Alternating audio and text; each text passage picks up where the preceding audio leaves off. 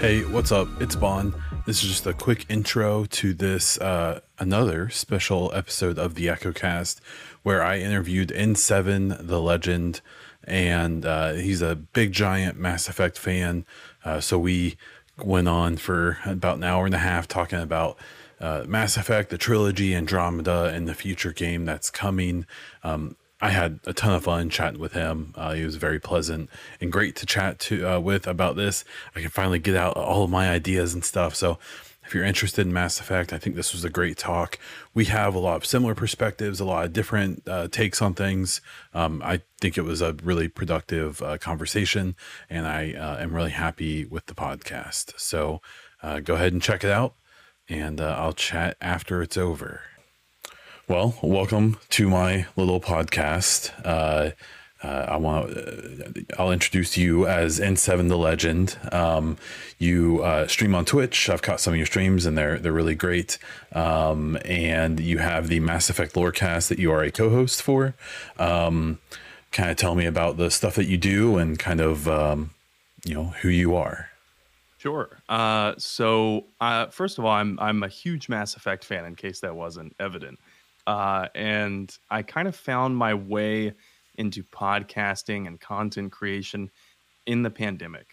So I'm a huge Mass Effect fan. I found this guy who did all of these other video game lore casts. His name's Tom, aka Robots from the Robots Radio prolific. That guy does everything.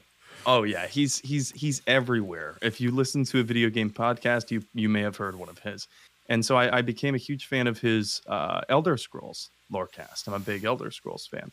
And eventually I became a patron of it because I loved his content. I loved what he was doing. And I thought, he should be making a lot more money for this. And so then I appeared on one of his shows as like a patron. They have the patron chats at the end of the month. And eventually he and I got to talking, and I was like, hey, man, you don't have a Mass Effect show. And I want to do one. And he's like, oh, okay, well, I might go into that with you. Just give me some time to think about it. And this is around, this was around March, early March, late February 2021. Oh, so wow. Right before Legendary Edition came out. Sure. And good timing. It was perfect timing. Mm-hmm. And so he came back to me and he was like, yeah, let's do it. And so we jumped headfirst into it. I had no idea how to write for a podcast, but we made the agreement that I was going to handle all the creative stuff. I was going to handle all the research, all of the notes and whatnot for our. He'll show up, shows. and then he was going to do all the production, and then people showed up.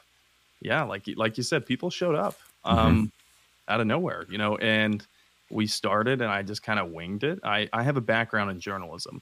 Okay. So I think that helped a little bit in researching and compiling the media notes. But we started like that, and we were just doing one episode a week. And then eventually a lot of people who were listening to the Lorecast were like, hey, I want to watch you play Mass Effect. I want to be able to engage with you and ask you questions about these things.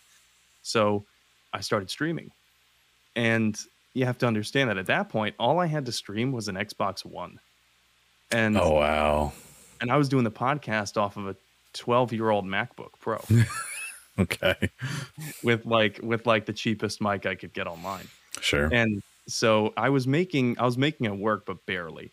And then eventually the podcast within a few months just kind of exploded when Legendary Edition came out. And we found ourselves in the top 50 and in the top 25 video game podcasts in the country. Wow. And I was baffled by it because I was like, I'm just a huge Mass Effect nerd. I'm kind of surprised that other people like hearing me nerd out about this stuff. Sure. And then, fast forward, I became an affiliate with Twitch, and now I think Twitch told me I'm one of the top 25 Mass Effect streamers. Nice. And which is surprising to me. But more people stream it than you think. Like it's not the biggest directory on earth, obviously, but it's not small either, especially all things considered. Oh yeah, it's one of those narrative heavy games that people love to watch other people play because they love their playthrough. They want to see that joy from someone's first playthrough. Or And they so want to tell now- you why you're wrong in yours. Oh, exactly. Yes, I've already dealt with that. Oh, why? Well, you're wrong for thinking the genophage was wrong, and a lot of other. I think I got into a brief argument about that in my last stream. Sure. But yeah, people are passionate about it, and now here I am. And thanks to the patrons of the podcast and the people who watch my stream, I was able to buy a gaming PC, and it's my first one ever. And so I stream from that now, did the podcast on that now, and it's been an amazing journey. Yeah, it's really interesting. So obviously people from my podcast and stuff who are going to listen to this probably mostly know my history, but I started basically getting into like build guides for the Division 1 when it came out in like 2017. And then I got really annoyed by people being really toxic in that community. So I decided to start streaming and doing that stuff because I wanted to be a more positive, person in that community. And then I started a podcast that was originally a Division podcast. And, then Division 2 came out, and then, it kind of came and went, and then it turned into this generic podcast. And now it's, almost 200 episodes in, and I basically find a reason to talk about the Division and Mass Effect every week because it's just the way it is. But I, try to cover gaming in general. But yeah, I always find something to talk about with those two games at this point. So I still try to kind of satisfy the OGs, But my first streaming setup was just... So I'm pretty sure I can't remember how it was. I had my phone in a dock so I could read chat. I was capturing the Xbox, the Xbox app on the PC. Oh yeah. Where you can stream it. Yeah. So I was using that as a capture card. I would have that window up and I would have OBS capture that window. And then I would have all the display. It was wild. Like, it was such a hilarious, like if one thing went wrong, the whole thing didn't work. It was just like held together by tape. And then over the years, obviously I have this nice computer over here now and this, okay camera and this a lighting setup. Like it's dumb. Like I always, whenever my wife walks into this third bedroom, it's always like, there's a bed and there's a dresser and it's like storage over here. And then my game throne. So it's cool. It's fun though. That's kind of the, I guess that's the fun part of all of this is we're all just dudes sitting in our houses talking about games, and that's okay. Yeah. So when it comes to Mass Effect, so you're a giant Mass Effect fan, that's, kind of what got you into all this stuff. How did your journey with Mass Effect start? I'm assuming you're like an OG fan more so than myself. I'm new with the Legendary Edition, and I have some kind of fun quips about that, but I'll wait. So where did you start? Did you start with the first game, and kind of how did that go? So it all started back in 2007. So you were right. I'm an OG Mass Effect fan, and I'm not that old either. For the listeners, I was only 14 when Mass Effect 1 came out. That makes me feel very old. I was in college, so. But in a way, I think 14 is the perfect age to start a new series. And so I was very receptive to it, and a lot of the sci-fi nuances were still new to me, so they weren't cliche at all. But I started in 2007 because, my room was in my mom's basement. So I was the stereotypical basement troll gamer. So my brother comes home, my older brother, one day, and he just slides this game across my table in my basement dwelling and says, hey, I picked this up at GameStop. I thought you might like it. I don't really know what it's about. Didn't really give much mind to it. And it was Mass Effect 1. And, by that point, I don't think Mass Effect 1, it had just come out recently. It didn't really raise too many eyebrows besides Fox News saying, oh, you can bang aliens. Yeah. All the sex. Right. And I don't. No mention of all the violence and the murder and the gratuitous violence. But there's a side boob, and it is good. Yeah. Yeah, no mention of the intrigue, the betrayal, the seriously haunted themes. Yeah, no, I get it. And so I don't think my brother knew a damn thing about the game, but he slid it across the table to me. And that night, I stayed up all night just exploring the side planets and doing the side missions. And I was getting so lost in this game because as a kid, I just wanted to be an astronaut. Like, as you know, I looked at the stars with Marvel and I thought, what is out there? And then this game kind of helped me live out that astronaut fantasy of being able to like go to different, places in the galaxy and see these wonderful nebulas and star systems and clouds of astral dust, and it was just incredible. And so I got lost in it right away and like addicted to it. Like I read the codex entries, from like at 14. Like you can't get a 14-year-old to sit still, but I was to read anything. Yeah. right. But I was like parsing the codex entries, just reading all of them. I couldn't get enough of it. You didn't do your Huckleberry Finn book report, but you knew every little bit of the Asari diplomatic, like levels of power. Oh yeah. I knew absolutely nothing about Nathaniel Hawthorne, but if you asked me about the Treaty of Phyrexian, I could tell you like all the ins and outs. Sure. And so so I became addicted to it really quickly. And I guess I got to thank my older brother for an action accidentally that thought too much of. Mm-hmm. Yeah. And so what was interesting for me was that in 2007 I was I would have either been a freshman or sophomore in college, and I would have recently began my job at GameStop. So the funny or maybe sad part of it is I'm fairly certain that through my 4 years in college and working at GameStop, I at least worked the midnight releases for Mass Effect 1 and 2. I think I was still working on call when 3 came out, and I'm fairly certain I worked the release for that as well. Never even thought twice about playing the games. Never even considered it. Didn't care. Was like, whatever, nerd, space. I've got to play my Call of Duty, and I have got to play my Madden. I was that bro. I was like that broy gamer. But I worked. I could have rented it for free. I could have taken the disc home, played all I wanted, brought it back, took the second one. Like, it was just like the hindsight of it is so funny to me. So all I remember is it being talked about, obviously, back in the day.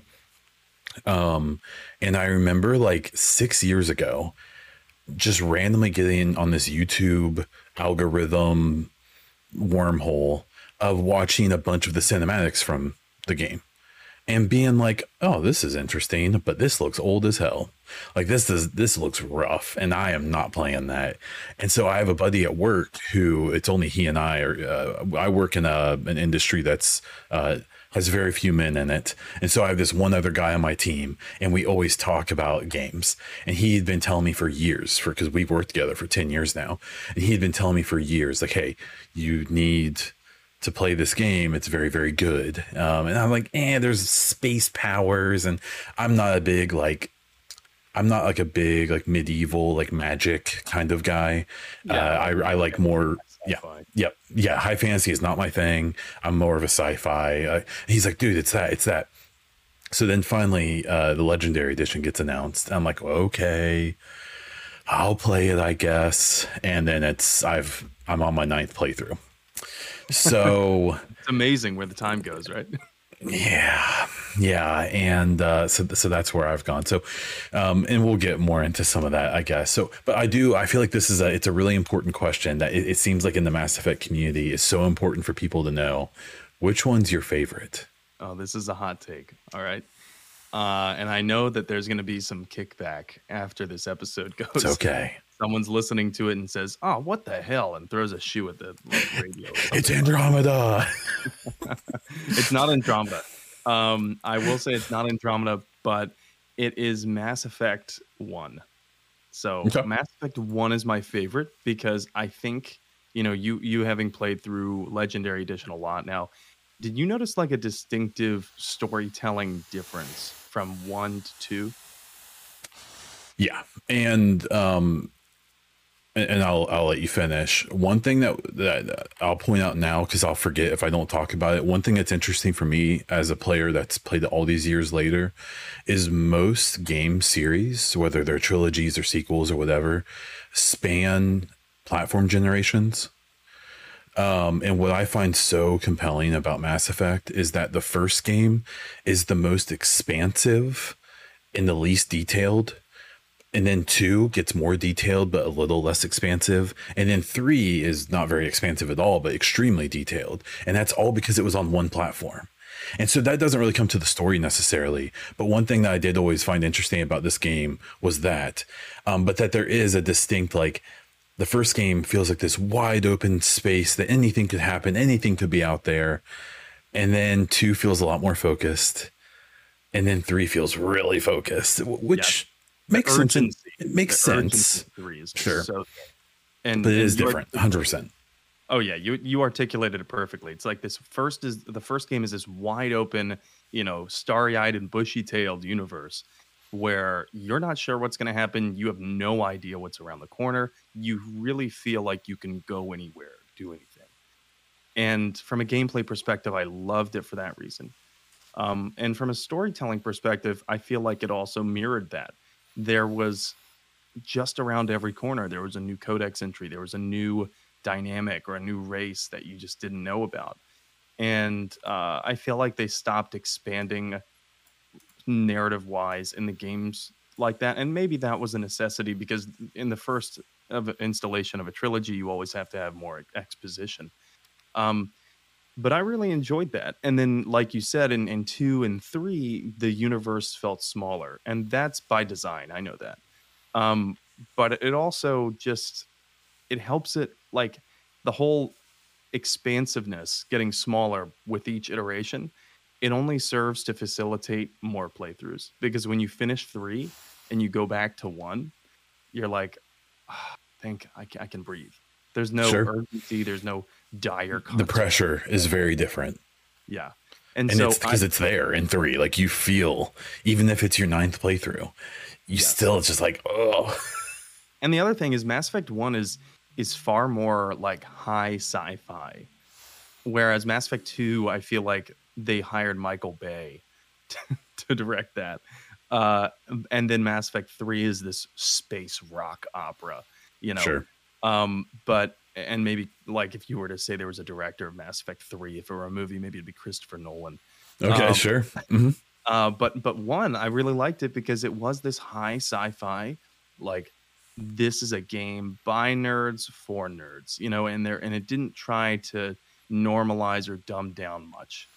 And I like that for the same reason that I like Morrowind. If you ever played Morrowind, it's really out there. You know what I mean? Sure. It's totally alien, and it's hard. You really have to get to love that game. But once you do, it's like you don't want to get ripped away from it. So yeah, I like Mass Effect 1 the best. Although I will concede that, like, Mass Effect Andromeda's combat and the gameplay, objectively, a lot smoother. Glitches aside. Combat was a lot more fun. Yeah, that's always an interesting. So my favorite one. So many people say 2, and 2 is the one I dread playing the most, and that might be even more controversial. But, like, I hate playing that game. I like the game. It's incredible. It's very good. The characters, top notch. Like, the story is fine. I don't love the collectors. I get what they were doing, but, like, it's fine. They're fine. I think of course I'm gonna forget, the Cerberus kind of, getting them to be the boogeyman was cool, was fine in that, right? Especially being part of them, essentially. But I see so many people say 2, and I get it, like, because of the issues with 3 and because of the age, how aged 1 feels. Like, I understand why people say 2, but mine is probably 3 because I'm a big dum-dum that just likes the thing to be thrown right in my face, and all the emotion and the big moments, and it just amazing, so good. And So mine would probably be 3, but it's so funny. I always find myself, I play 1 and then I play 2 and I feel like I'm kind of slogging through it. I'm only doing the loyalty missions I need to with my little chart of who I need to be able to, do their thing. I do what I got to do and then I get through it. And then 3 happens, and I really enjoy it. I even enjoy the ending, and that's my biggest thing as a new player. I didn't experience the original endings. I didn't experience the last 10 years of even the revamped endings of all the controversy and arguing and all that.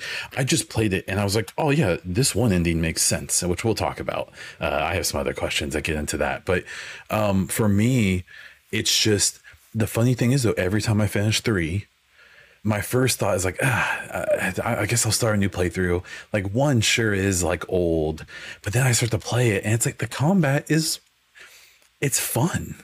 There's something about it. There's something about getting the explosive rounds and getting the armor and kind of how basic and kind of janky the skills and the powers are and stuff. There's just something, it's charming. Yes. Like and with the updates with the Legendary Edition, I will fully admit I've never played the original one.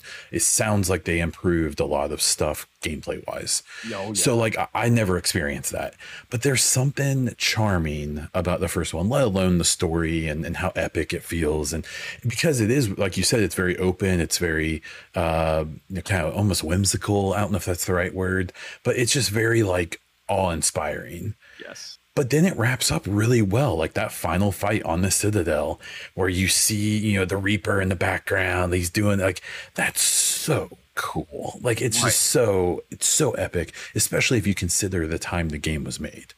And so like it didn't try to punch above its weight class. You know what I mean? It didn't leave you on a cliffhanger ending either. It was a very self-contained story that was satisfying. It could have ended right there. Sure. Right. And it was just satisfying when it ended. And you were like, okay, I'm satisfied. But before you go on to an next point, I wanted to touch on the Mass Effect 2. 110% agree with you there. It is a hot take that I've gotten a lot of flack for. Mass Effect 2 is not as good as people say it is. And a lot of people got brought onto the series when Mass Effect 2 came. So that was the first one that they played. And so you can't blame them. Sure. But honestly, my friends and I were just talking about this the other day. Like one of my oldest friends played Mass Effect 1 when it came out as well. And we were like, you know what? The whole Cerberus and Collector thing, it felt like just a departure from the main story. It felt like like a weird long expansion. And it was like, the Reapers are important, but guess what? We're going to focus on their like turd looking minions for a while. God, those fights. I hate. The funny thing is for me is I like most of Mass Effect 2 besides anything to do with the collectors. Like I hate their missions. I hate, the final fight. It's just so, but like, so here's I guess where you can get at with my take on 2. My favorite parts of 2 are DLCs. No, you're right. I love the Shadow Broker DLC. It's so fun. And then Arrival. I think Arrival, even though it's not really that interesting from a gameplay perspective, it's not like it's whatever. But there's just something. It sets up 3 so well. Oh, perfect. And even though the choices you make don't matter, and even though like it doesn't matter, it's so cool the way it really sets. It gives you that foreboding, like that, like, oh man, here they come kind of feeling before 3 even does. And I always love wrapping up my Mass Effect 2 playthroughs with that DLC because it just feels right. Like it just like, oh, this seems like this is messed up, man. Like, that's definitely narrative wise. I feel like where we're supposed to play it because it leads perfectly into 3. Whereas if you don't play it and you just start 3, it feels kind of like, wait, what's going on? Like, just getting tossed in here. But so I've always played it. If you don't play Arrival, don't they say that like an Alliance team basically did what you do? Yeah. So this current playthrough I'm on, I forgot to play Arrival again. And it's killing me. It's the only playthrough I've never played Arrival. And so I got that entry in the War Assets thing in Mass Effect 3. And it killed me. But besides the DLC, besides the collector missions, how long is Mass Effect 2? I mean, like, it's just a really long let's gather a team fetch quest. It's a giant fetch quest in a way. Sure. In a way, yeah. And my friends and I were talking about that. It's like, if you take away the recruitment, the team building aspect of that game, it is incredibly small, very short. Yeah. And so much of the side content is so whatever, like the N7 missions and stuff are just like whatever, man. Like, I don't care. Right. There's no lore attached to them. The lore feels like the side plate that no one ordered on those missions. Like, the lore is the coleslaw. Sure. And I get what you're saying. Whereas the side missions in Mass Effect 1, they felt like they were just part of the world. Like, they were fleshed out. The story behind them made sense. The ones in 2 are like, hey, there are these bad guys on this planet. Oh, what are they called? Oh yeah, they're Blue Suns. Well, and it's so, and 2 is so rough because all of the side content feels so much like you need more XP to level up, and this is a mission that we can put your extra heavy ammo in, and like it just seems like it's there just to upgrade Shep rather than actually add to what's happening. And especially because like whenever I play 1, I have this little printout I found on Reddit that like it's a list of all the missions and everything, and it obviously shows all the stuff you have to do, but then it also shows the side missions that do impact later in the game. And there's so many of those little red boxes. And then if you look at this, there's another tracker for 2 that's the same way, and I don't even use it because there's so few things that actually go forward and impact the third game. That, yeah, it's funny. I understand why people like 2 so much. It makes complete sense to me. I just never grabbed onto it. Like, for me, I would probably go, this is probably going to be controversial. I like 3 the most. 1 is right behind it. 2 and then Andromeda are pretty close, because I don't hate Andromeda. I don't like it really, but I don't hate it either. And I don't think it's that much worse when it comes to actually like sitting down. Like, when I sit down to play a playthrough of Andromeda, I think I've done 2 or 3 now. I'm like, okay, I know what I'm getting into. But because, like you said about the gameplay and stuff of that game, it's actually kind of exciting. Whereas like I don't mind 2. I think there's a bunch of cool stuff in 2. I'm a big what's the word, Tallymancer. So I enjoy, like, that's cool that she kind of becomes a more involved character in that way. So that's part of why I like 2. But I don't know, it's weird. So I'm glad that while we may not have the same favorite, I'm glad we both hate Mass Effect 2. That's what you've agreed to, and I will hear it now. But it's a fun conversation, and it's so funny how, like, even my buddy at work, after I played through all of them, the first question he had for me was, well, which one's your favorite? Because he's a Mass Effect 2 guy through and through. He loves Mass Effect 2. And so and he actually really likes Andromeda. I think he likes Andromeda more than he likes 3 and maybe 1. Which is cool. Like, that's fine. Controversial take. Yeah, hey, he don't care. He's real into it. So when it comes to controversy, the Mass Effect 3 endings.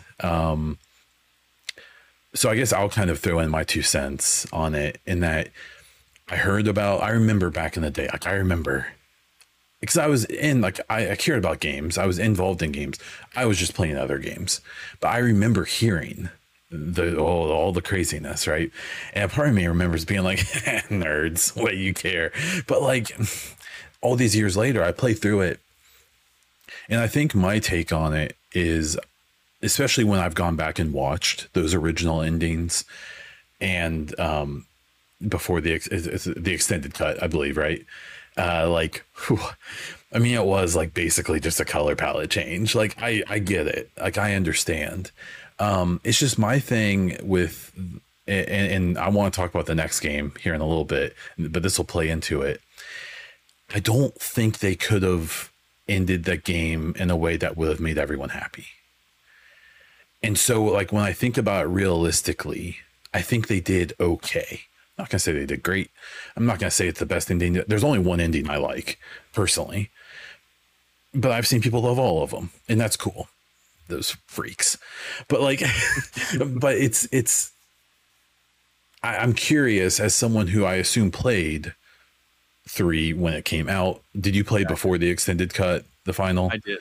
Okay. Yep. So kind of like what do you remember of your initial feelings of it, and how do you kind of feel about it now? Well, my initial feeling was pretty much like, that's it. Like that's it. It ended. I don't know how many years I've put into this, how many hundreds of hours of gameplay, and like huge chapter of my life just closed. What the hell? And that's kind of how I felt about it, because I like many other players became really attached to my Shepard. I made all these choices that I felt very deeply and very strongly about, and Shepard was this avatar of myself in a way where I could be this spacefaring hero who never backed down from a challenge and always, stood up for what he believed was right. And it was ended in the blink of an eye with seemingly no resolution, no denouement, nothing like that. And I remember thinking, well, what do I do now? But it was even more, because I'm a Game of Thrones fan, right? And we feel that a little bit. But it was still like, I was insulted a little bit, because there's a difference. And I get what you're saying when you say that I don't think they could have ended it in a way to make everyone happy. But there's a difference between that and how they ended it originally. And sure. And I totally get that. I don't know how they would have ended it, because this is a game series that was built on tracking your choices from one game to the next. And that was like revolutionary at the time.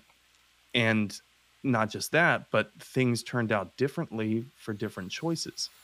And so when you have the compounding effects of hundreds and hundreds of different choices that you've made over hundreds of hours of gameplay across 3 games, how many thousands of permutations is that by the end?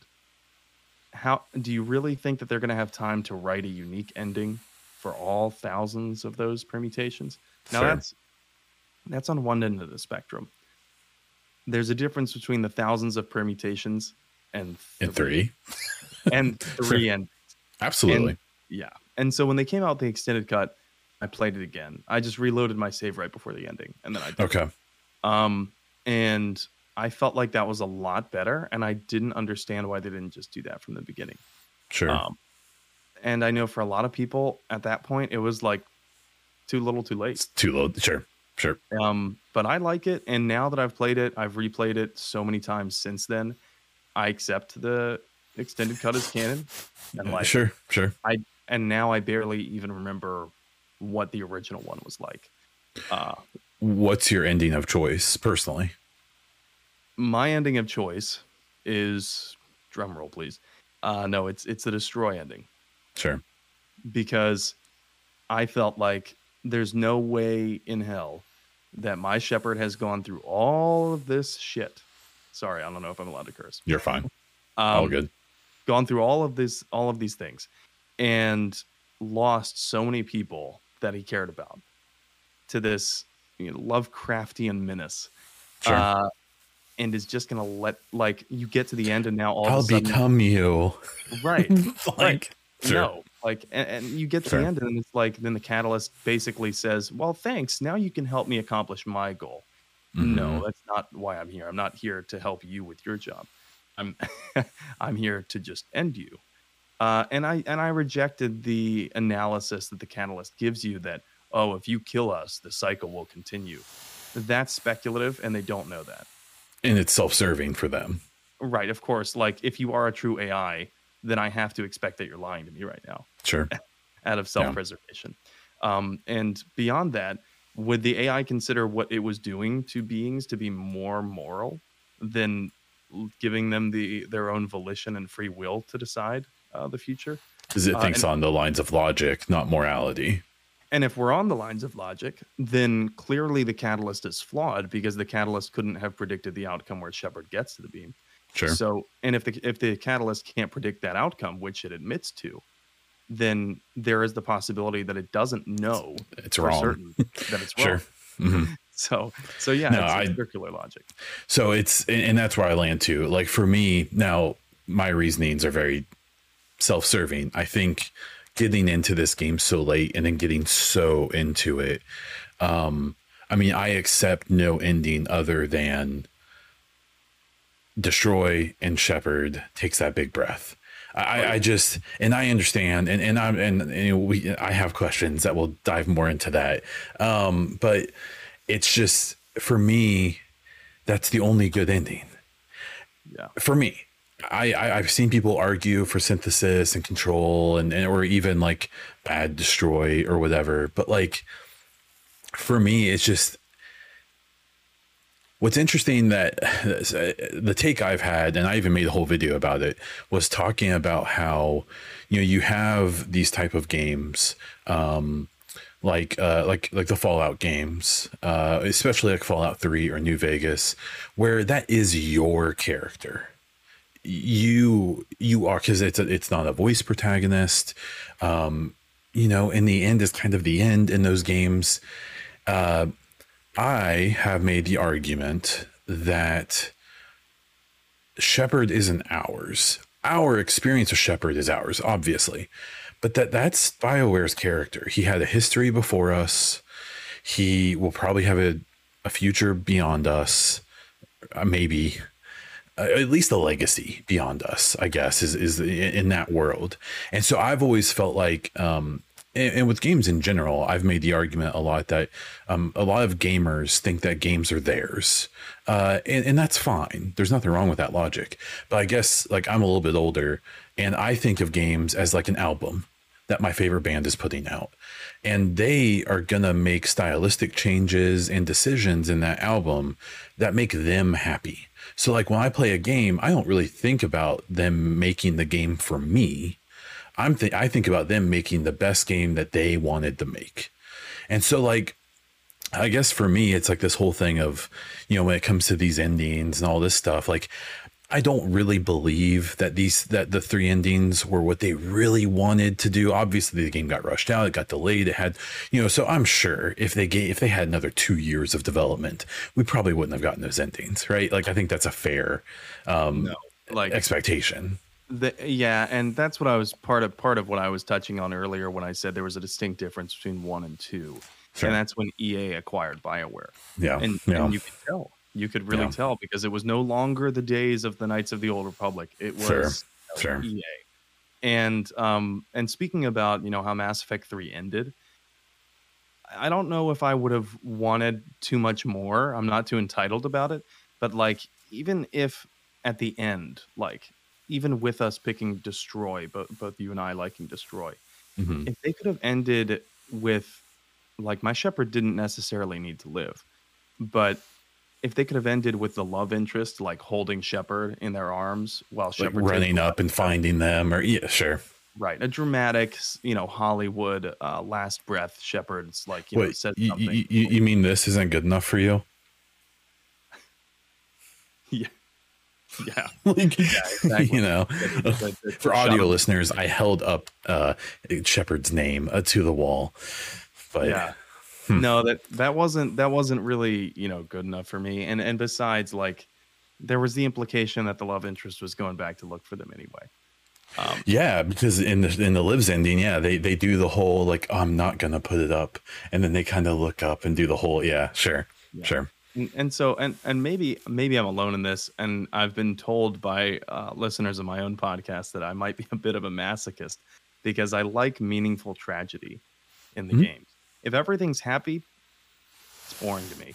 You know, give me the meaningful tragedy. I don't know if you've ever seen the scene in Mass Effect 3 where if you cannot convince the Quarians to stand down and they attack and they get wiped out, it takes a header.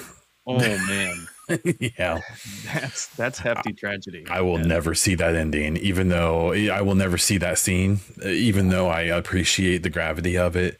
But it's and not to get too philosophical, but like it's like real life. If everything is good, then you don't know what good is, right? It's kind of that whole like, if everything works out well if you only know happiness, you don't actually know happiness, because you have to be sad to know what happy is, right? And so I think in games, that's like a kind of like a very compact version of that feeling of like, if a game only rewards you, if it only makes you happy, then you don't really, there's no depth, I guess, to that. Where like in Mass Effect, like in my playthrough so far, I've never gone, my current playthrough, I'm doing it where I'm going to save Morden.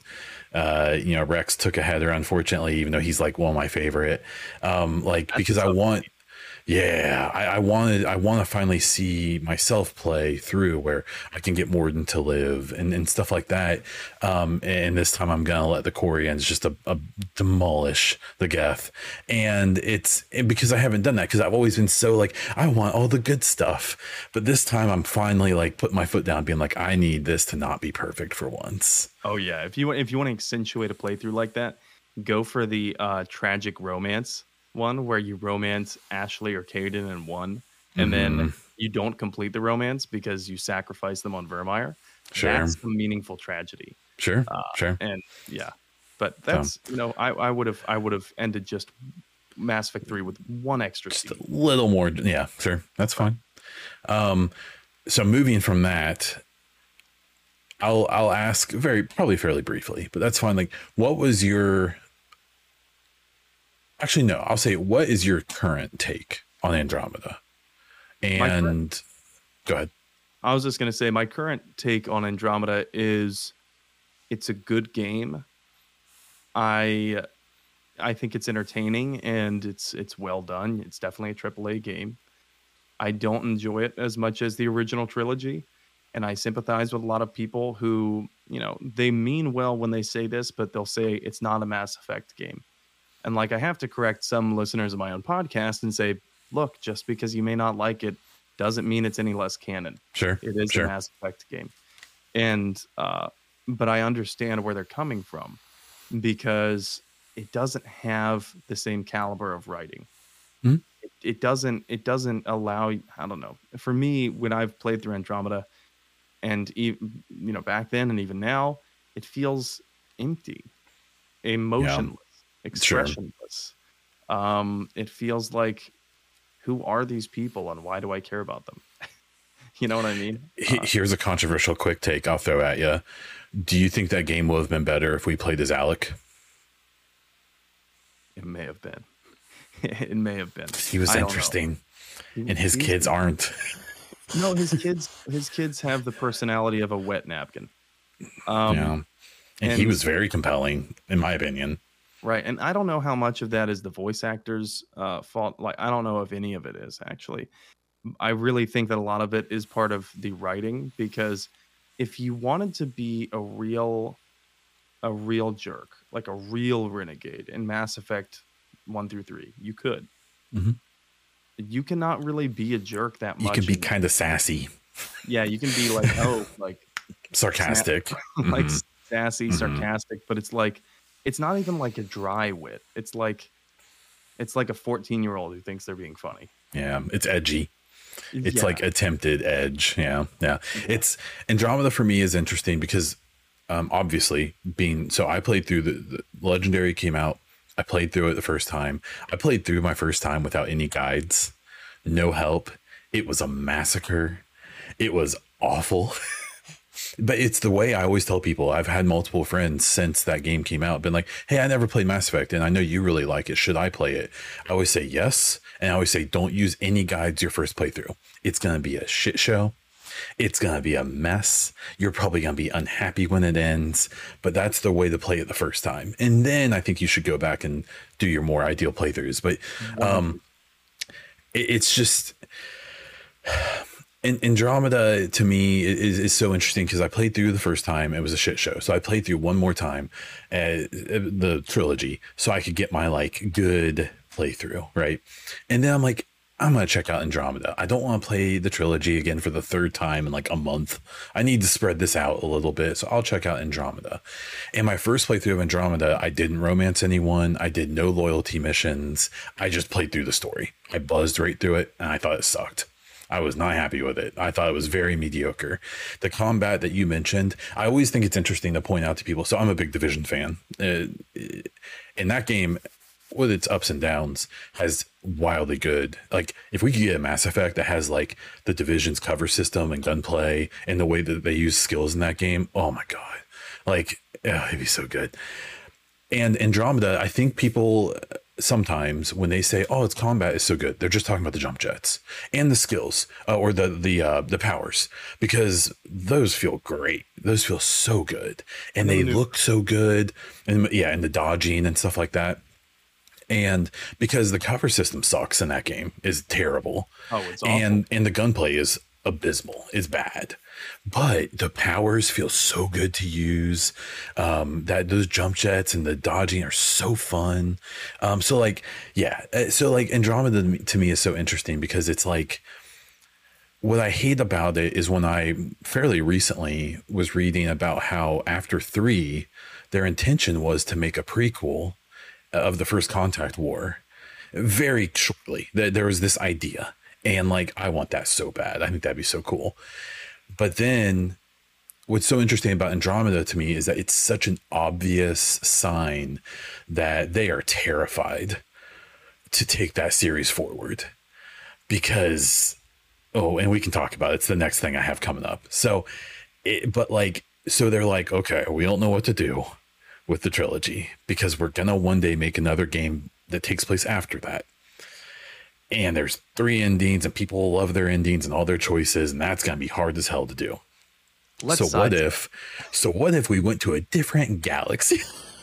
Yeah, 600 years later, and we just completely, and so like, I 100% understand why they did that. Like, it from a just not wanting to hate their lives standpoint, I get it. Now the team currently is, gonna be talking. We'll get to there, but like, Andromeda to me is so funny because I see people a lot say it's a good game, but it's just not a good Mass Effect game. I'm like, that just means it's not a very good Mass Effect game. Like, it's fine. Like, if it was called something else, maybe people would have received it better. But I mean, it's still a Mass Effect, and there is still a bunch of really cool stuff. Like, I always tell people you should at least play it once, and I always tell people do all the loyalty missions because some of those are fun. Some of them are great, and at least do one romance, because the romances, I actually kind of like them. I think that they're cute. Maybe they aren't as deep, or like, I have no Tally in that game. I have no individual in that game. I romance Cora, like, that was, and she's fine. But I've only done one romance in that, and it was her, and I regret it because I think Vetra is actually a more interesting character there. But I don't hate Andromeda the way a lot of people do. I just hope that moving forward, Andromeda is a cautionary tale rather than inspiration. There's things, and the thing I say about Andromeda a lot is that what you saw from Andromeda was really weird because they both were trying to move the series into the next generation, because it was the first one that wasn't on the PS3 360, or PS3 360 era. And so they did a bunch of stuff where they were trying to make it a more modern game, right? And at the same time, they were basically trying to remake Mass Effect 1 in a lot of ways, which was great. Like, there's a lot of that stuff that I think is really cool. It's just not executed. It didn't get the time. It apparently didn't have the people and the resources. Like, there's all these breakdowns of what happened. But yeah, I don't hate Andromeda. I just hope that it was more of a lesson than anything as we kind of move forward. I feel the same way. The other thing about Andromeda, though, that I didn't like from a gameplay perspective was that, and Andromeda is definitely not the only game that's guilty of this. It's been a game industry trend now for, I feel like, 10 years. Getting away in specifically in terms of role-playing games, getting away from building your character and then having to stick with your build. But now it's all about fluid. You can be and do anything you want on the switch of a dime. No, come on, like, make a new character for that. Sure. That's where the replayability value comes in. And that's so interesting because I've seen so many people say, like, I hope in the next game we can change our classes and stuff on the fly again. And I get it because it is fun. It's I understand why someone who is just in there to just, but like my whole thing is like, I hope they do have jump jets in the next game, but I hope only certain classes have them. Yeah, I don't want everyone to have them, because there are some like hilarious moments in Andromeda where like people are jump jetting around like into walls and shit, like because it was just like kind of a messy game. But like, yeah, I completely agree. I because in my 2 playthroughs, I haven't switched at all. I've picked one path and I go down it, because yeah, I agree. I think that it kind of takes some like soul away from it. Yeah, it cheapens the experience, I think. Sure. Because do you really value the class that you chose at all if you're just going to change classes on a moment's notice? And it's Sure. like, I don't know. That was the other thing. And that trend, that fluidity of who you were as that person that you're role playing. Part of the value, in my opinion, from role playing games is making the role.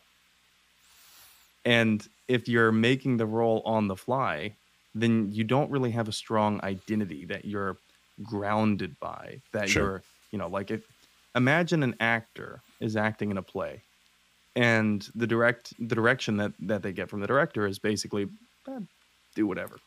Go for it. Sure. Just do whatever you think fits the situation. Okay, well, am I guided by any narrative? Or Not even show by show, but like scene by scene. right. Sure. And that, I don't know, I guess as a stickler for the story, that doesn't seem too compelling to me. Yeah, And that's fair. So that's another reason why, ultimately I'm okay with Andromeda now, and I'll play it certainly for the stream. There's a lot of people that want to watch it. Mm-hmm. But it's just it's certainly not my favorite Mass Effect, and it's not one of my preferred RPGs. Sure. That's fair. So Andromeda comes out.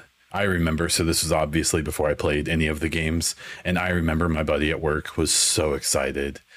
And he said he was such an Andromeda stan. He was that guy when it came out. It's not that buggy. It's not as bad as people say it is. It's actually pretty fun. I actually like the story. And then in more recent months and years, I've been like, he's like, I was just kind of telling myself. He's like, I was convincing myself it wasn't as bad. He's like, he still likes it, but he's calmed down a little bit. But like, so we had that.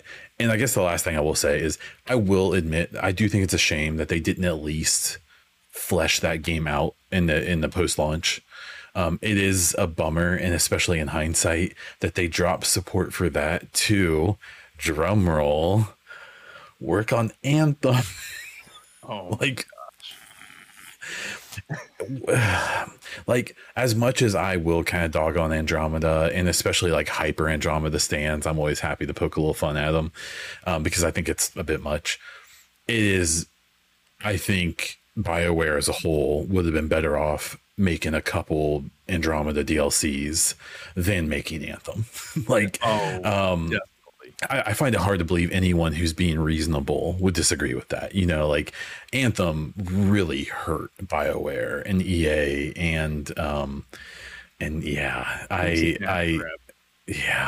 yeah. So what's funny about Anthem is I actually think it's actually been long enough. I don't think I have an NDA with them anymore. I played like an early alpha build of that game, and I remember from the first time I touched that game being like, oh no, this is not good. Like this game has no idea what it wants to be. It is so lost. It's trying to be everything, and doesn't feel like, I didn't even know BioWare games at the time, but like I could tell like this isn't what they make. I don't think. Like I'm pretty sure this isn't them. And yeah, that was an interesting. So yeah, rip Andromeda, I guess. But so we had those things happen, and then in 2020 the Game Awards come on, and I think this is when they announced the Legendary Edition. Because I was watching it and I was like, hey, my buddy wants me to play. I've heard this was coming. I'm going to buy that. And then that trailer ends, and then another trailer starts. So you have to appreciate, for me, we start flying, we see Andromeda and we dive away from it. This is the thing I've pointed out to people 100 times. We're diving away from it. I'm just throwing it out there. Don't fight me. But this is me pre-Mass Effect. I have no idea what's going on. We see a relay, and there's this blue lady walking up a thing. And so at the time, I'm like, I have no idea what any of this means. But people were excited about it. What was your thoughts when you first saw that trailer for the next game?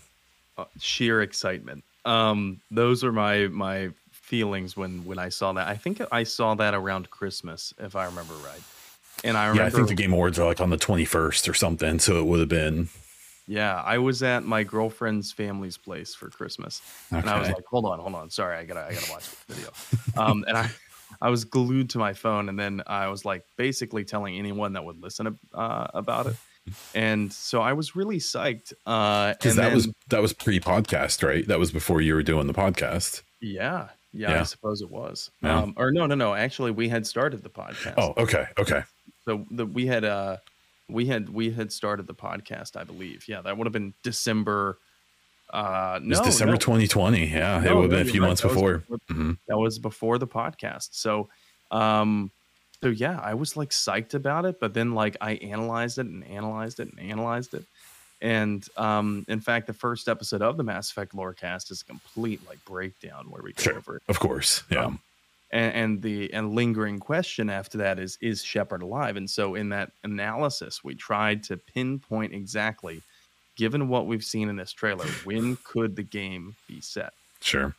And so I think there's two possibilities. One, the game is set after Shepard's death. I think that's pretty evident. Now, as for how long afterward, sure, we're not sure, because of course it's Liara and Asari can live up to 1,000. Who could live, sure. And putting it 800 years, putting it like 600 years after Shepard's death would be a convenient way to sidestep all of the continuity errors. Which I have some strong feelings about that I will hold on. But and this is by far the least popular speculation I've ever made. Not least popular in that people think that it's faulty logic, but that they're afraid of how accurate it could be. Sure. We're well aware that Liara is the one who recovered Shepard's body in the beginning of Mass Effect 2 when Shepard's dead. And it's from that icy planet called Alkera. Mm-hmm. That's where Shepard and the Normandy SR-1 enter orbit, and Shepard's body basically disintegrates. I think it's quite possible that the next Mass Effect does return to the Milky Way during the original trilogy, but Shepard has nothing to do with it because it's the 2 years where Shepard is dead. It's like a prequel-ish. It's a interquel. Yeah. Sure. And so honestly, I'm going to be dead honest with people. I don't want that. Want that. But I think that's quite possible because they have all of the framework there. You could have Liara working with Farron to, try to recover Shepard's body as part of this Cerberus plot. Sure. There's one plot line. You have another one with Garrus as Archangel and the betrayal that happens there. You could have another one with Tali. There's so many different squad mates that are very familiar. Because they all kind of, sure. And they went off and did their own thing. So it could be like an anthology series almost. And I personally, again, I would hate that. Yeah. But I think it's possible. Sure. Other alternative is that, like I said, it happens after Shepard's death. I'm saying that because there's so many different things in the trailer. Like you can see a dead Reaper body that's been confirmed by Mike Gamble to be a dead Reaper. It's actually two. Two dead Reapers. Yeah. And people always point out the one in the background, but I'm always like, she's walking on one too, by the way. Yeah, she is. Yeah. And you also see the destroyed Mass Effect relay, which of course happens after the end of Mass Effect 3. Those two things would seem to insinuate that is immediately following Mass Effect 3. But why would Shepard's chest plate be, or even it's that like piece of the helmet, sure. Helmet piece. Why is it on this planet if he died on Earth? Right. Why is it there? Sure. And so I think it could very well not be about Shepard at all. I think it could. There's also another possibility.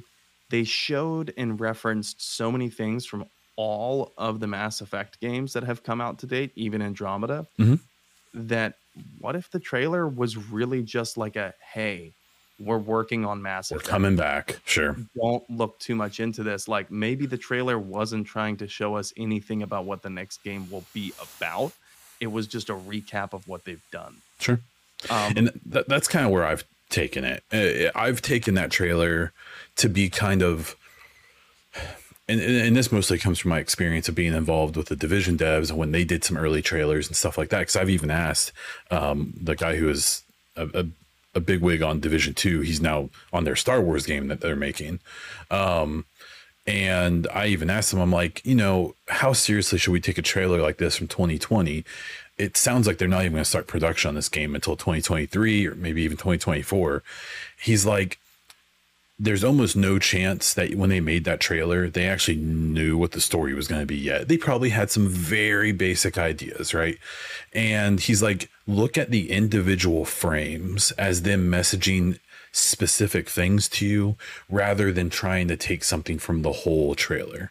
Yeah. And now he's a big Mass Effect fan too. So we've talked about this, and he's like, I guess my possibilities are like, the one thing I hate, the idea of a time jump to just hand wipe all the endings, it drives me wild. It would make me so angry to just be like, lazy. It's been so well. And this is where the funny thing is with all of Andromeda's issues, my biggest problem with Andromeda is that they're going to be forced to acknowledge it. I hate that. Not because there's anything wrong with the game. The game is fine, whatever. But it's the fact that since it exists, they have to acknowledge it in some capacity. Now, I have this really crazy idea of what, my ideal situation, I guess that's what I'll ask you, is what your ideal. So we have all these possibilities. We have no idea. My ideal situation, and this is complete fanboyism, complete bias, is that the next game takes place after Mass Effect 3, that it's a rebuilding story. It doesn't take place that long after 3, maybe, even 10, 15, 20 years or something. I don't know. But that it's a rebuilding story in that, my God, I hope we don't have the Leviathans be the bad guys. I've seen people throw that out. I'm like, we don't need more cuttlefish. We don't we need.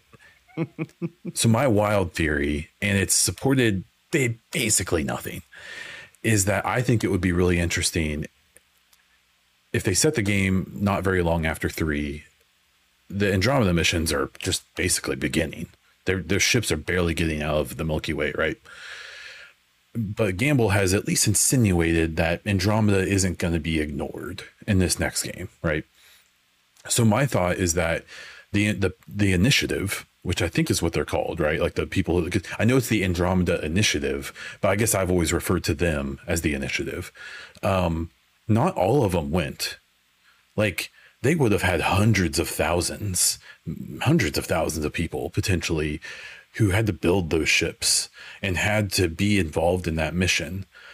Well, not all of them could have gotten on the ships in my fan fiction-y head.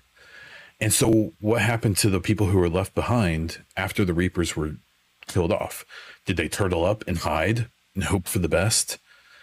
And so my thought would be, it'd be really interesting for me is if the next game has some kind of thing where everyone's recovering, the Citadel species are all trying to kind of get their crap back together. There's huge power vacuums. And what if the Initiative, or what's left of it, starts to try to help people? And there becomes this kind of weird conflict between the Initiative and the Citadel Council. Because Citadel Council won't deal with that. They won't deal with someone else trying to, grab power and stuff like that. That's been my super wild theory. My honest thing is that I think that they were making it very clear that Liara is involved, obviously. I think they were, and this is why I had kind of mentioned before, I don't think they can make this next game take everything into account. I just don't think they can. I think that game would take 20 years to make. And I bet it's not going to be 20 years from now. And so I think they were trying to message a few things, that Liara is going to be there. I think those Dead Reapers signifies the destroy ending. And the thing I've said a few times is I really believe that picking an ending and going hard narrowing the story down so that they can expand it again is going to be so much more interesting. Obviously, I'm biased if it's Destroy, than trying to incorporate all of the endings and just this next game starts so unfocused and then try to expand that again when the game was already kind of too big. I think it's more insulting to everyone if they do like a time jump or something to ignore it than it would be to pick one and go hard at it. Yes. And that's kind of been my big thing. So Liara, Destroy ending, probably taking place after 3. I mean, it seems like that's messaged. And my thing is that helmet shard makes no sense. There's no logical reason for that thing to exist, right? But I think they put themselves in a weird spot because the simple fact is that fragment is Shepard. Like that fragment is Shepard. And and no matter what it means, and it will eventually find out, right, here in 2 or 3 years, but they had to have known by putting that 2 seconds in that clip, and then her looking up and looking hopeful and looking, there's a bunch of people, including me, I'm going to be totally honest, that are like, Shep better be there. He better be there. I don't think he will be. I'm not letting myself believe that. I think he'd be really cool. I think there's some cool possibilities there, but I don't know. I don't care. What I will say more than anything is that I don't care if they pick everything. I don't care if they make the synthesis ending, the canon, and they kill the Quarians, and they make the Geth the gods of the universe. I don't care what they do. They can make every choice I hate, but if they do it well, I'll be fine with it. Like that's a big thing I've come to, is that like I obviously have this ideal next game in my brain, just like every other player does. But they can make every choice I hate. But if they do it really, really good, that's fine. We don't want another Andromeda. Yeah. And I agree. Now I have 2 kind of ideal next Mass Effect games in my head. If I'm being very self-indulgent, go for it. That's what it's all about. Then I want Shepard back. I want it to be post Mass Effect 3.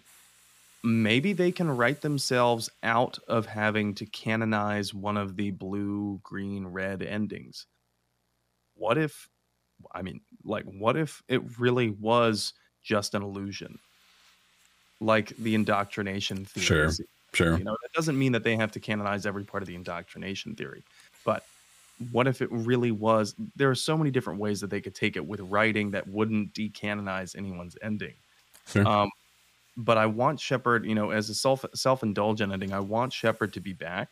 I want Shepard to be the playable character. Yeah.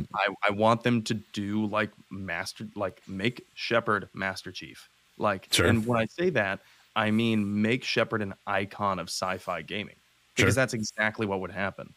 Yeah. If they hadn't done Andromeda, if they had just come out with another Mass Effect game in 2017 and it was Shepard, I think we would have at least one other Mass Effect game since then. Almost guaranteed. Shepard again. Yeah. And Shepard would become paramount or tantamount to Master Chief level. Sure. And they could have done that. And I think a lot of people really would have liked that, but it would have been inherently different because Shepard has personality, whereas Master Chief doesn't really. Yeah, sure. I mean, a little bit, but not really. Cortana has personality. Master Chief exists to interact with her. Yeah. Right. And so, that would be my self-indulgent one. What I think I'd like more is it happens after Mass Effect 3. When you start the game, you import your Legendary Edition playthrough file. But you're not playing as Shepard again, but it just wanted to know your choices. Sure. And then it references those in seamless, lore-friendly, integrated ways with your new playable character, who's also an N7. Sure. New N7 grad, you reconstruct the profile. You don't want to play as James? I've seen people say that. I don't look after the recent scandals that Freddie Prinze Jr. has been embroiled in. I don't know if we're ever going to see. Probably James. not. Yeah. Not with BioWare. So, I would love to play as a new N7. You start just like Mass Effect 1. You pick your profile reconstructed, your background, your psych profiles, and you just start your new Shepard with a new story. You know what I mean? But they can sprinkle all that stuff in. But they can just go nuts. Yes. Sure. And they can That's still fair. integrate all your previous decisions where you basically created this setting for your new protagonist to live inside. And you can be this rookie that Alliance is sent off to work with Liara. And I mean, because they're obviously hinting to her being involved in stuff. And so what that leads me to is to at least mention this last N7 day with the poster, the last minute poster. I remember, because this is after I've started playing these games, I'm making videos on my YouTube, I'm streaming it, I'm finally into it. N7 day comes. I've heard about N7 day for years. And the last N7 day, we got a trailer that I've watched 100 times. And then when that beat hits, when it looks at Liara's face, then I get chills. And I'm like, oh, this is coming. We're getting another one. Let's go. And the whole day comes. And I think they announced like a sale on the BioWare gear store. I think it was a bunch of like random stuff. And I remember being like, oh man, come on. And then the tweet. And then it comes and there's a poster. And then every single Mass Effect fan, especially creator, starts magnifying everything. So I'm just going to throw out what I saw. Okay, go for it. Obviously, everyone's seen the Geth. I mean, I actually kind of love that because then again, that to me says again, probably Destroy ending is being looked at pretty heavily if we're insinuating all these Geth are dead. But I don't hate the idea of maybe there's some more to that. And I think that they're obviously insinuating the Geth will have something to do with the next game. And I think that's more to pretty that obvious. because what if the only Geth that were destroyed by that were the ones with Reaper code fragments? Sure. And then we have that ship. And something I noticed about that ship is I saw everyone being like, that looks like an Andromeda ship. Like, I don't really think it does. But what it does look like is it's the SR1's color scheme. It is. And I think, and I never even noticed, like, I didn't even notice that because I just think of the SR2 when I think of the Normandy. I don't know why, because the SR1's awesome. But like, I didn't until just recently. I was like, oh my God, that's the SR1. So that's like an old Alliance ship. What if this is post Mass Effect 3 and this is some old janky ship they had to pull out because everything else got freaking destroyed in the war? And then the last thing I noticed is, and I've looked at these 6 pixels for the last, so many months. I swear that one, I've seen people say they think it's like a Solarian, like all the little figures walking. That one, that's gotta be Rex, man. It just, why would they give us a red Krogan? I mean, it may not be. I know there's lots of Krogans that have that red battle armor. That's fine. But then one of those little figures, that sure looks like a red stripe on that helmet. That's all I'm saying. And now what you were saying is that maybe it's a rookie N7 or something. Maybe it doesn't have to be Shep. And then people got real funny with that poster, and that there's like, I saw people like changing the contrast of it and stuff. And there legitimately is on the left side, there's a very purposeful N7 in like the sand that if you change the contrast, you can see really easily. I mean, that little poster, like they're doing such a good job with these little teasers because they're not confirming anything. Oh, they are letting people's imaginations be their PR department, and it's really good. So what did you think when you saw that? So I feel like I might be the anti-hype Mass Effect personality, if there is one. Smart. Because like I think you remember when the BioWare store made that typo and that faux pas, and then I was the first one to make a video about that, and I know Mr. Holton got all the credit because he has like 80,000 subs, but I was the first one, and I was pretty deep into that. I actually called out Mr. Holton because I didn't mention him by name, but I had just referenced what I viewed as extreme clickbait of a title. Mass Effect 4 details confirmed. Yeah, and it was like, come on, be reasonable.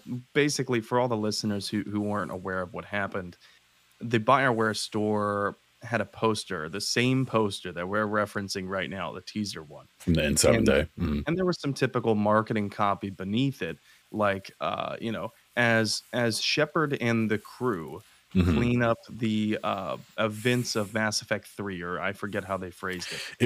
It was very suggestive. It was weird. It was weird. Yeah. Yeah. For how little we know, they were saying a lot. It heavily implicated Shepard was back and alive to clean up after Mass Effect 3.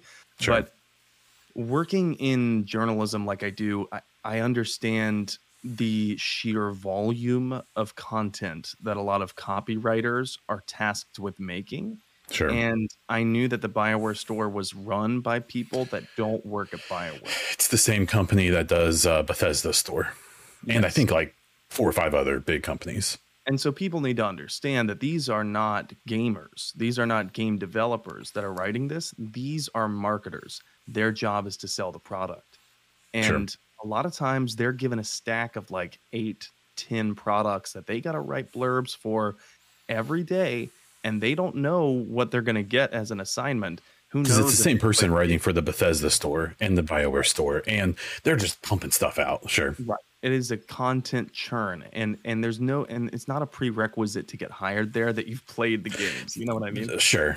And so, they might have looked up a Wikipedia page and been like, "Oh, what's this? Okay, yeah, that looks good." Right. I'm going to research this. I'm going to spend just enough time researching this that I'm not going to hamper the stack of other content that I got to get to in my to-do list. But I need to know just enough to make it seem like I know what I'm talking about, and that's where I thought that went immediately when I saw that BioWare store scandal. Sure. I was like, this was written by a marketing person who didn't really play the game. This was a faux pas. Like, I knew it right away. And I came out with our episode that night, and I had criticized Mr. Holthen's title because it played as much as I want Shepard to come back. Of course, I don't believe in misleading and lying to people. It's probably not going to be confirmed in a BioWare gear store listing. Right. Like, the sheer likelihood of the BioWare gear marketing writer having inside developer knowledge and then leaking that onto their store. Sure. Pun intended, the chances of that are astronomically low. Yeah, sure. But about that teaser poster itself, like I was saying, I think I'm the anti-hype guy because you mentioned the ship. Yeah, it has SR1 colors, but it also says SFX on it. And that Mass Effect 1. For those who don't know, that SFX was a name placeholder for Mass Effect 1 because it stood for Science Fiction X. Yeah, like the most generic, like... And have you ever seen the other names they proposed for Mass Effect? Oh, like some of them they're just awful. Like I'm glad they landed where they did because a few of them were like, oh my god. Yeah, a few of them were really cringe. But you know, like you said, there were a couple things that I noticed. There were 5 things. 1, crater that looks like an asteroid or ship or some large thing crashed into a planet. So immediately I'm thinking, is this the wreckage of the Normandy SR1?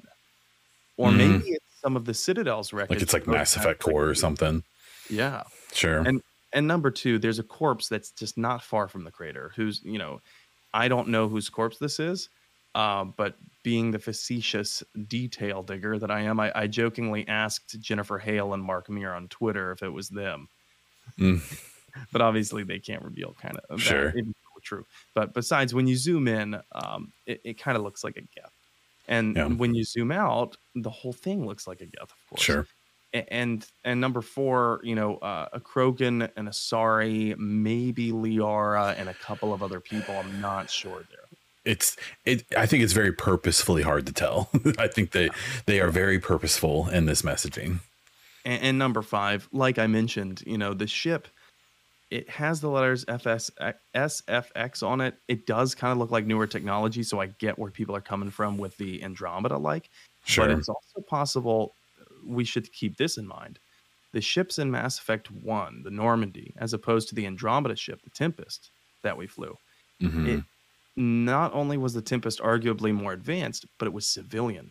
It wasn't military. Sure. And there's distinct differences in civilian and military architecture. So it's quite possible that SFX ship we saw was just a civilian ship, but it wasn't any more advanced. And then there's also, you know, if I'm being the ultra anti-hype guy, the ship was a placeholder and means nothing. Probably. Well, there's that old, I know. So the little shot of Liara at the end of that 2020 trailer where she looks up and there's the people standing in the background and the ship. And there's an old concept art that people reference all the time that has an Angara standing in a similar thing. And that to me, I mean, that was from like 2018 or 2019. I'm like, that's 100% a placeholder thing. Like why would there's no potential next game that has Nangara and the Milky Way that makes any sense in my brain. But it would take massive writing leaps. That would probably be upsetting. Now, the one thing I will add before I move on to the next thing is I did an interview that actually still hasn't come out yet with someone who has interviewed the old BioWare Gear Store, not the current one, but the guy who ran it. And I guess during that conversation, and I don't believe this interview ever got released. I haven't heard that. This is all hearsay. That person, what they asked them, like, so what was up with that stupid poster, whatever.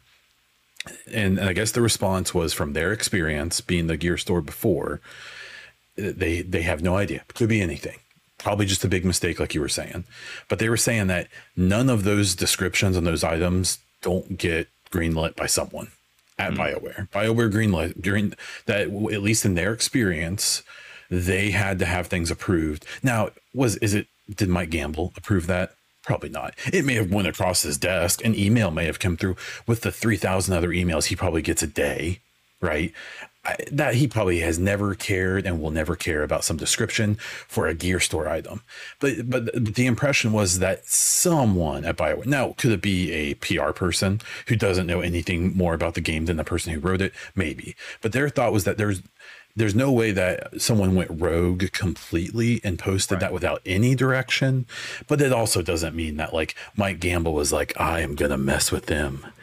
And now I do love, if you look at that item now, that description, they just nuked it. Oh yeah. It literally, it's like one line now. It's like, get your new poster. So I don't know. I think that was a fun thing to speculate about and have some fun with. But I do think the extremely definitive things I saw some people making content about was maybe a bit much. I understand where people are at right now, especially if you're trying to make this like a thing. If you aren't just doing it for fun, kind of like I am. Like I make videos that get like, if I get 100 views on a video, I'm super happy. These people are getting that a minute, right? And that's fine. But I also understand, especially with my Division history and other games, that this is just the way it's going to be until we have actual information. And that's fine to a point. But yeah, I think that trailer and that little teaser and whatever we get this year, I think it's going to be something really simple again this year. I think BioWare is obviously going to be repping Dragon Age hard for the next year, at least until it comes out. Probably, I think it sounds like late next year is a maybe. We'll see. Definitely. And they don't want to release too soon to Starfield. Yeah. They want that, because if that comes out early next year, then maybe by the end of next year, like I think next N7 Day 2023 may be kind of interesting. I think this year we may get like maybe Mike Gamble being like, hey, we're working hard. Here's some cool concept art. We're not confirming anything yet. Sorry. And that's, I think it's gonna be something. It'll be something cool. I think that poster was super cool. I think that was such a genius marketing move, because again, it's kind of like that trailer where it confirms nothing. It all could just be placeholder stuff. It could all just be for fun. I suspect the poster probably has a little more relevance than the trailer. But yeah, so let's see what's I don't want to take up too much more of your time, but I will say, so with all of this, and like kind of what I said before about how like I don't really care what they do as long as they do it well, even though secretly I really want what I want to happen, which it sounds like you and I are kind of on a similar base. Oh, definitely. I will say whatever they do, that announcement of them bringing on Mary DeMarley onto that team makes me 100 times more confident than I was before. Not that I don't have faith in them. I think they are going to take this really seriously. I think they're going to try to do a good job with it. I loved that Guardians of the Galaxy game. I actually thought the gameplay kind of sucked. I didn't think it was that fun to play. It was just kind of, I don't know. It was fine, but I loved that story and the writing in it. And I remember I went multiple times when I was playing through it being like, oh, this like feels like a Mass Effect game, like what a modern Mass Effect game could kind of feel like. And when they announced her, that was so exciting. Because I think that's, obviously I'll let you respond, I promise. What I'm excited about with that is that she had an extremely long career at where she was. It was Square, or was it Square Enix, in Montreal. And she'd been there for a really long time. She just won Narrative of the Year at the Game Awards for Guardians. She didn't have to leave, I'm sure. Something tells me they didn't kick her out. And she's in Montreal, which I believe there's a studio for BioWare there as well. So she's been there for 15 plus years. So she knows everyone who works there. I'm sure all of those devs know each other, right? So she wouldn't have left this cushy job where she just had huge success to go to a game and a team and a developer that's in shambles. I think that's a move you only make if things are looking really good. And there's actually, did you play the Guardians game? I did not. So it's a very linear game. If you ever get a chance, if it's really cheap or something, I suggest at least checking it out. There's so Drax from the Guardians, the green guy. There is a part where you are doing his story, and there's a part where you're running through a dream sequence, and a little boy in black pants and a white hoodie runs across the screen like 3 times. None of the other characters mention it. No one references it. It just happens. And I posted it on the subreddit for Mass Effect, and people were like, what are you talking about? And then later on, I pointed out, I was like, look, at these times, there's a little boy that runs with the exact same animation across the screen. And so it's an obvious Mass Effect reference. You think Mary's a big Mass Effect fan? I think she is. So and I think, go ahead. I would hope so. So I admittedly have not played the Guardians of the Galaxy game, have not played Deus Ex. So I'm not too familiar with their work.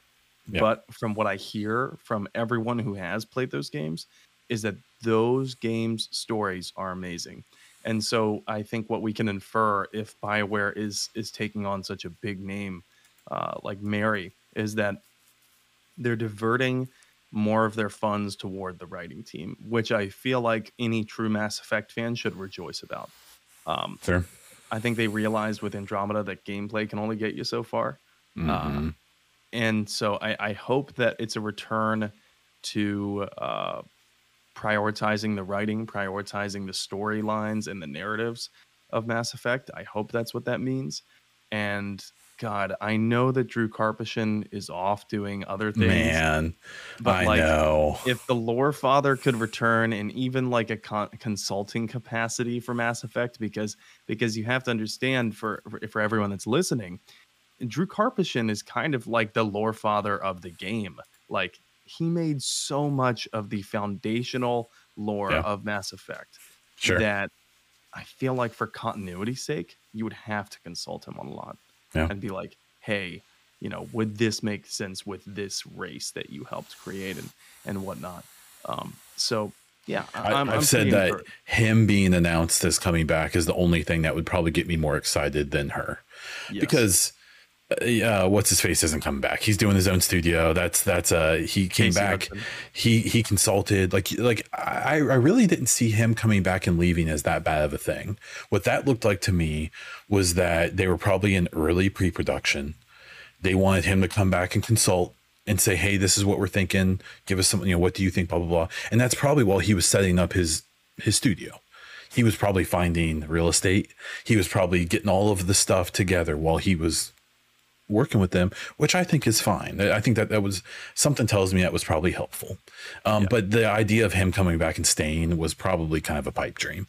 But yeah, I've said that Drew coming back is the only thing that would probably get me more hyped than Mary. Because that was pretty unexpected, in my opinion, for her to move to them, especially after her recent success.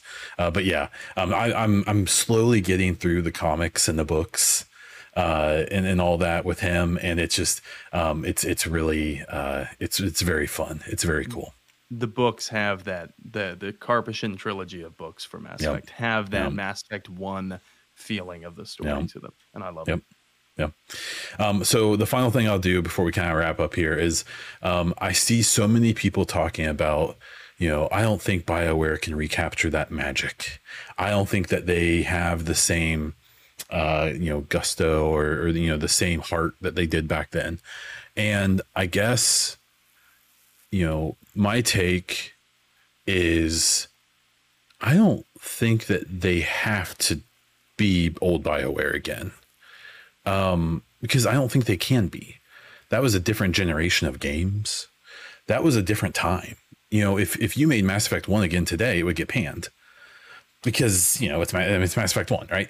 And so I guess my thing is that, are you someone who feels like they need to try to recapture something, or do you, how do you feel about that kind of concept? Yeah, I think that they should focus on some of the elements that they had expertise in, some of the elements that kind of gave rise to their meteoric success. One of those being formatting a choose your own adventure book into a game form. I mean, that's essentially what they did with Sure. KOTOR and Dragon Age and Mass Effect, and that's why they gained their following. I think they should lean into that. That's just a format thing, though. That's not like you need to go back to the way you were. They can certainly be more modern in that presentation of that format. And so I do agree with you in terms of, I don't think that they should try to be who they were. I think that they should return to the same format and proven success method that people really like. And I think as long as they do that with new writing, new characters, new content and new technological, like leaps forward that they've made since then, I think as long as they do that, people will feel like this is the old BioWare.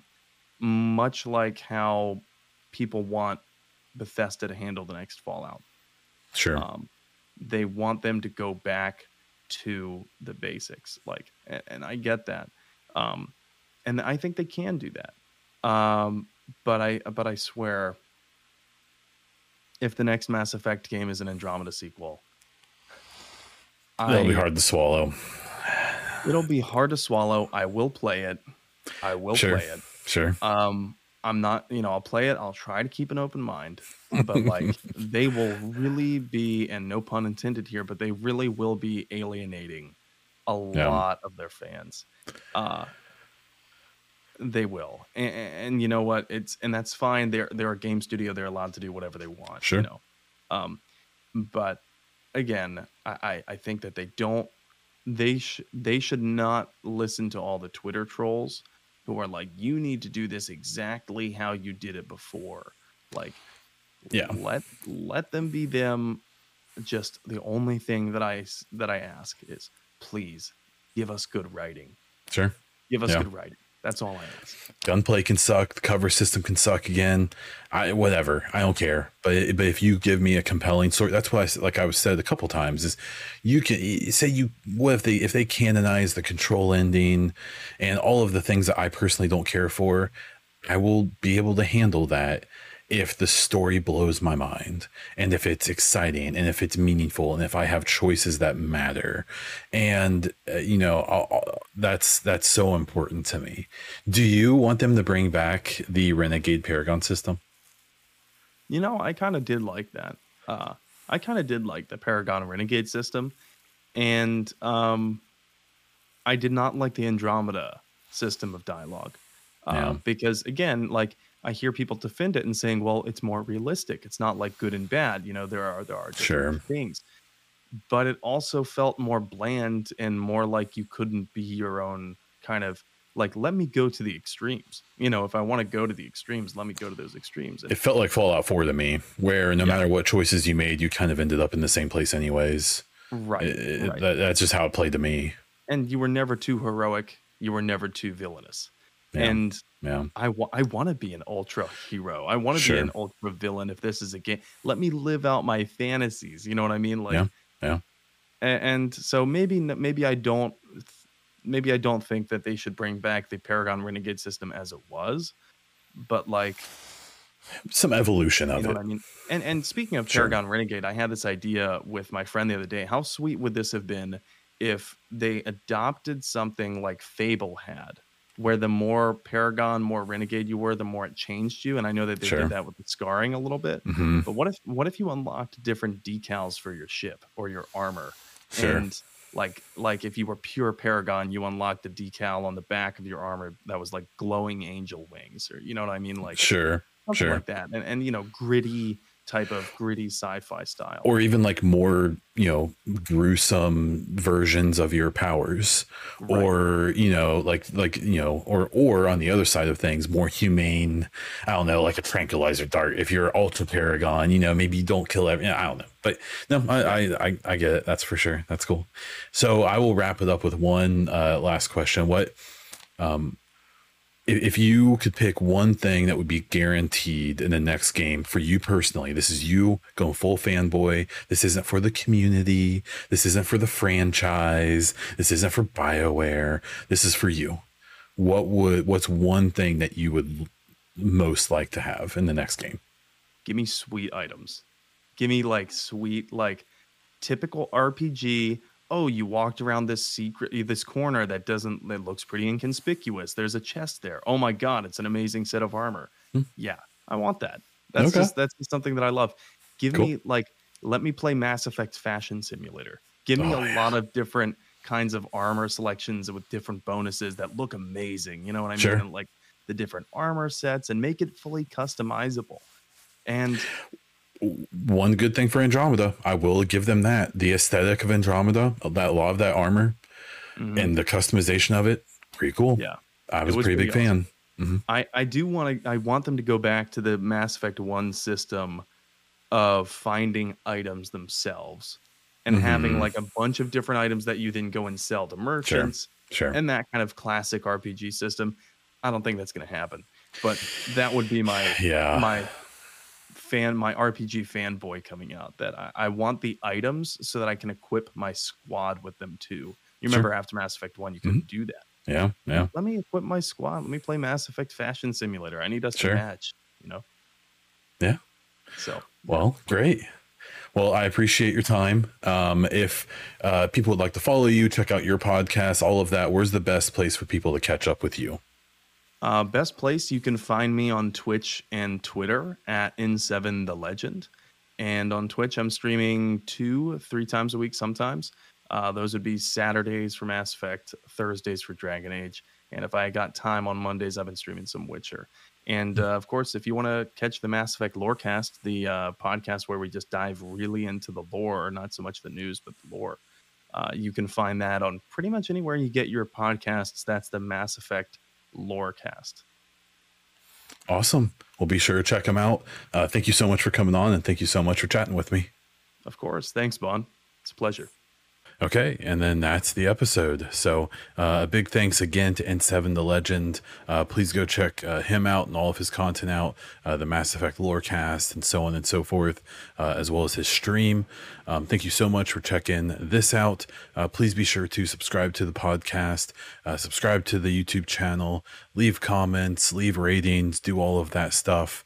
And that's all I have for this one. So until next time.